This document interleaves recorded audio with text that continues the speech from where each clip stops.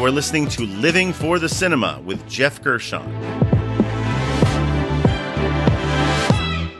I am a cinema enthusiast of all genres, here to discuss with you one film every episode. The good, the bad, and the ugly of what makes each film unique. And just as a warning, these films might be in theaters now, or they may be from 10, 20, 30 years ago. But regardless, there's a strong possibility that I will be revealing spoilers. I might give away the plot or the ending in this review, so just be warned. A League of Their Own, which came out in 1992 and was directed by Penny Marshall. It stars Geena Davis, Lori Petty, Tom Hanks, Madonna, Rosie O'Donnell, Megan Cavanagh, David Strathairn, Anne Ramsey, and Jon Lovitz. The genre would be historical sports drama. Who says girls can't play baseball? Who says women can't throw? Give them a league of their own to play. Then stand back and get out of their way. So let's all root for the girls' team. Let's give the poor coach a break. 'Cause it's Flash, we're having a bash at the old ball game. Got him! Columbia Pictures would like to take you out to the ball game for an all-star comedy. What if my uniform bursts open and oops, my bosoms come flying out? You think there are men in this country who ain't seen your bosoms? A League of Their Own. Directed by Penny Marshall. Now, spoiler warning, the ending of this movie is going to be discussed pretty early. It's hard to believe that this movie came out 30 years ago, which is the last time I saw it when it came out in theaters. It's actually funnier and more resonant than I remember, though still too damn long. Now, this was more of a 90s sort of thing for this type of movie, because we saw it with even greater films from Malcolm X to Schindler's List. But director Penny Marshall bookends this movie with one of the most unnecessarily long, modern-day framing devices that I have ever seen. And this is coming from someone who loved baseball at the time of release. And I was even pumped to go to Cooperstown this same year. And I understand the sentiment behind showing us present day these women going to Cooperstown to the Baseball Hall of Fame to see the new exhibit there. But it really adds nothing to the movie besides forcing the audience to start playing that casting game as they see the older actresses as they each first appear. Is that actress supposed to be an older Betty Spaghetti? And it becomes more about that, distracting. That said, the rest of the movie is still pretty great, with the exception of the somewhat controversial ending, which I'll get to a bit later. That game, of course, features a critical face-off at the plate between Henson sisters, who are now on opposite teams. Dottie Hinson, played by Geena Davis, and Kit Hinson, played by Lori Petty. As they begin this story playing together on the same team, their relationship is obviously the heart of this story. And speaking of Davis, she does a strong job of leading a pretty stacked cast. This was Davis during her early 90s peak, right after previous episode Thelma and Louise, and the same year as the very underrated comedy Hero. She just commands the screen as the best player in the league, who's a 6-foot-tall catcher. Okay, sure. She's still funny, charismatic, and engaging all the same. Kit, listen to me. It was all a mistake, okay? It was a big mistake. I was getting too good, wasn't I? I knew if I did too good, you'd do something to push me down. Hey, Kit, blow it out your rear end. I am so sick of being blamed for everything that's bothering you. I got you into this league, goddammit. I didn't even want to be here. Then why are you still here? My train leaves at 8 o'clock. I got 10 minutes to pack. Well, if you have any trouble, you know who to blame. As does Lori Petty as her sister, whose performance is actually more sympathetic than I remember. She's playing the resentful younger sister to the prodigy of Dottie Hinson. Now, it's tropey for sure, but Petty sells it, and you completely buy them as competitive sisters. This was also the rare occasion of a Hollywood filmmaker in the 90s knowing just the right amount of Madonna and Rosie O'Donnell to include in this movie. At the time, they were both big celebrities, and in lesser hands, this could have come off as stunt casting. But they both generally stay in their respective 90s persona lanes, and it's genuinely fun to watch them playing off of each other. What are you looking at? Yeah, what are you looking at? Nothing. Right? Nothing. All these girls gonna be in the league? You wish. You do wish. They're gonna have 4 teams, 16 girls to a team. That's right. 64 girls. Yeah, what are you, a genius?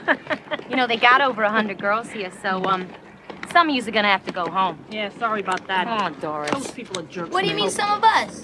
Do it. Okay, some of them are going home. Hey, how did you do that? Yes, the extended swing dance sequence in the middle of the movie, it seems 100% shoehorned in just to allow Ms. Madonna the opportunity to show off some of her new retro dance moves on the big screen. But it's still a fun sequence regardless. And then there's Hanks. Tom Hanks. Man, I miss this Hanks. This was probably his last full-on comedy, at least non-rom-com, performance for at least another decade. And he is glorious. His Jimmy Dugan is a pretty tropey character as well. The drunken slob has-been who now finds a new purpose managing this team. But he just has so many fun outbursts and exchanges as this loud character that I just did not care. Nice piece of coaching, Jimmy. I especially like that move in the 5th inning when you scratched your balls for an hour. Well, anything worth doing is worth doing right. If we paid you a little bit more, Jimmy, could you be just a little more disgusting? Well, I could certainly use the money.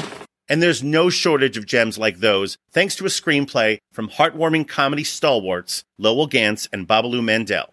These guys have always known how to bring the funny. Are you crying? There's no crying. There's no crying in baseball. Rogers Hornsby was my manager, and he called me a talking pile of pig shit. And that was when my parents drove all the way down from Michigan to see me play the game. And did I cry? No! And you know why? No. Because there's no crying in baseball. There's no crying in baseball! Overall, this is still a very well-crafted movie loaded with fun period montages and loads of lush period detail for the 1940s. Most importantly, the baseball on screen is dazzling. Penny Marshall does a great job, with help from cinematographer Miroslav Ondrzejczyk, of showcasing the geography of the on-field play, which is suitably exciting, helped by a cast which was clearly well-trained to play ball. And that brings us to the categories. The first category would be Best Needle Drop. This is the best song cue or piece of score used throughout the runtime of the film, because music is essential to film. This category, this time, allows me the opportunity to introduce what I would call the Madonna rule. As many might already be aware, Madonna Louise Ciccone, her full name, has spent much of the past 35-plus years revolutionizing pop music while also contributing songs to many a movie soundtrack. Starting in the mid-'80s, Madonna also started acting in movies, and it would not be an exaggeration to refer to her acting career as decidedly mixed. But here are the basics of this rule, the Madonna rule, which this film completely coincides with. Number 1. No film prominently featuring a Madonna song on the soundtrack, which she also co-stars in, has ever been less than watchable. Those two things. And that includes this very movie, Desperately Seeking Susan, Dick Tracy, and even a couple of films which she has just had cameos in, including Vision Quest and previous episode Die Another Day, which was not an objectively good movie, but still highly entertaining. Number 2. The second part of the Madonna rule is that no film which she has acted in, which does not feature a song of hers on the soundtrack, is even remotely watchable. They're bad. This group includes the ghastly Swept Away, Shanghai Surprise, Dangerous Game, and Body of Evidence, the latter of which came out a year after former episode Basic Instinct, and was just such a blatant ripoff of that movie, it actually made that movie look better by comparison. The third part of the Madonna rule is quite simple. If a Madonna song is prominently featured on the soundtrack for a movie, and she is not featured in said movie, the likelihood is that this movie pretty much sucks. Yep, no Madonna acting, but Madonna song, and this includes With Honors, Austin Powers, The Spy Who Shagged Me, sorry, I just like the first one, Get Smart, and Crossroads, which was the sole starring vehicle of Britney Spears. Enough said. Oh yeah, the song that she performed for this movie, and which also received an Oscar nomination for, This Used to Be My Playground, which plays over the end credits, and it's pretty damn good. This used to be my playground.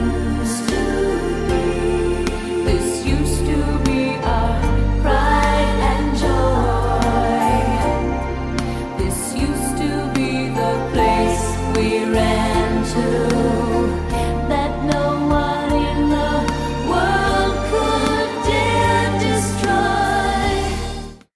The next category is Wasted Talent. This is the most underutilized talent involved with the film. The late, great Penny Marshall was undoubtedly a trailblazing director. With the movie Big, which came out a few years before this, she became the first woman to direct a $100 million blockbuster, which is actually a feat that she repeated a few years later with this film. And I've enjoyed most of her movies, including this and Big, also Jumping Jack Flash and Awakenings. But one issue I have often had was how she handled the endings. And this brings me back to that final conclusion at the plate in the final game of the World Series between Dottie and Kit.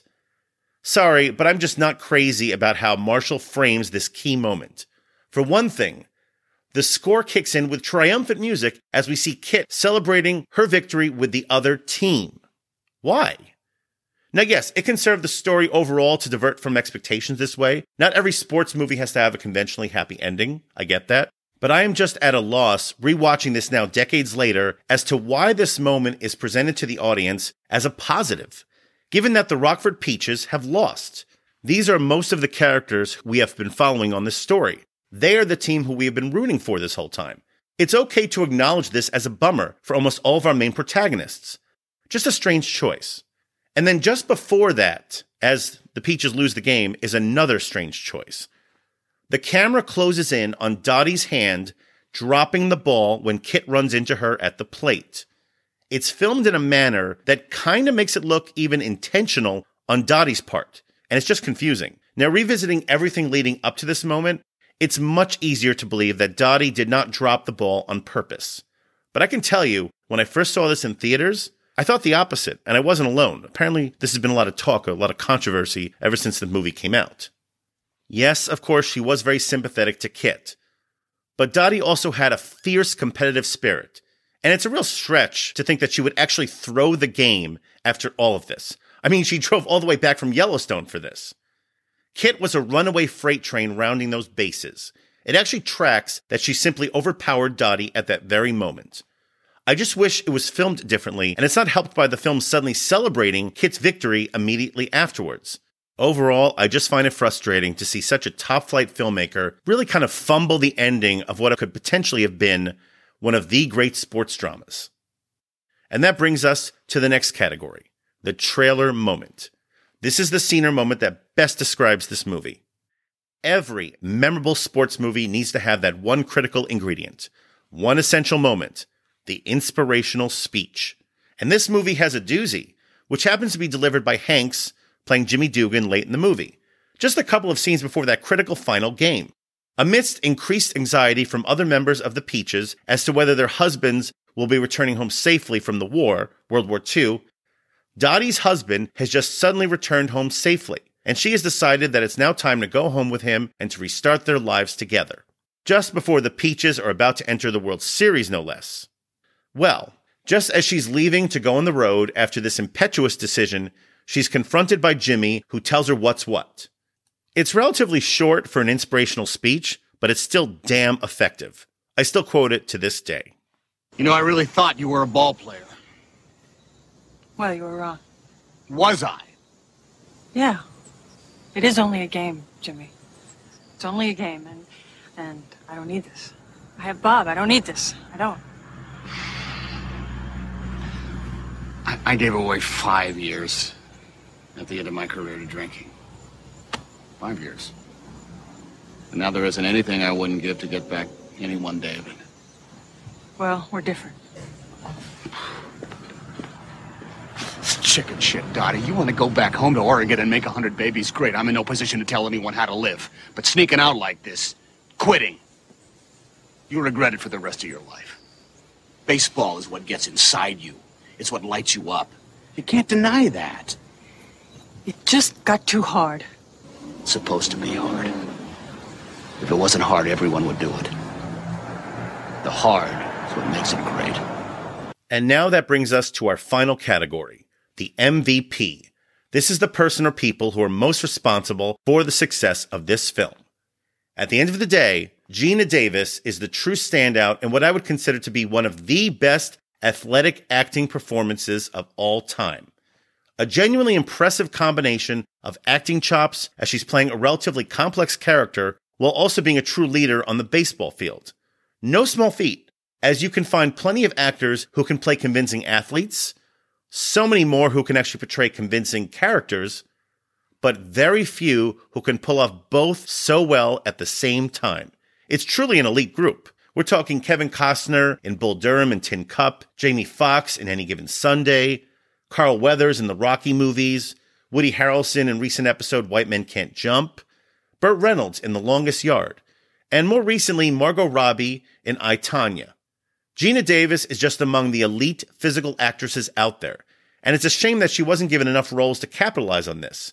Seriously, check out The Long Kiss Goodnight, which remains one of the more underrated action movies of the 1990s, which unfortunately flopped at the time, even though she was fantastic in it. Her Dottie Hinson is just a great character who we both care about and admire. And naturally, she was based on a real-life ball player named Dorothy Kamenchek, who played for the real Rockford Peaches in the real All-American Girls Professional Baseball League during the 1940s and 50s. Dottie, as she was also nicknamed, played first base and was the all-time leader for the league in both hits and total bases. She was a true trailblazer for women's sports and was eventually selected by Sports Illustrated as one of the top 100 female athletes of the 20th century. For convincingly helping to bring her story, among many others, to the big screen, Geena Davis is the MVP. Do people still talk to you about this role? I mean, it's absolutely. You know what's so interesting, and it was 25 years ago, and we didn't realize at the time how long movies were going to last. I have the same number of girls and young women recognize me from that movie and say I play sports because of that movie. So it's fun. Yeah. My overall rating for A League of Their Own would be 4 stars out of 5. Now, was this the best baseball movie ever? Well, not likely, but it's certainly in the conversation. Easily top 10, possibly top 5. To be fair, even many of the best baseball movies, like The Natural, Field of Dreams, Major League, they have all often fallen victim to too much sentimentality at times, which happens with this movie. But still, overall, this is a fun and rewarding rewatch. If you are looking to watch A League of Their Own, it is currently streaming on Prime Video. And that ends another Hall of Famer review. Please like, subscribe, and share the Living for the Cinema podcast, and follow and like us on Facebook, Instagram, and Letterboxd. And join us next time for another review from Living for the Cinema.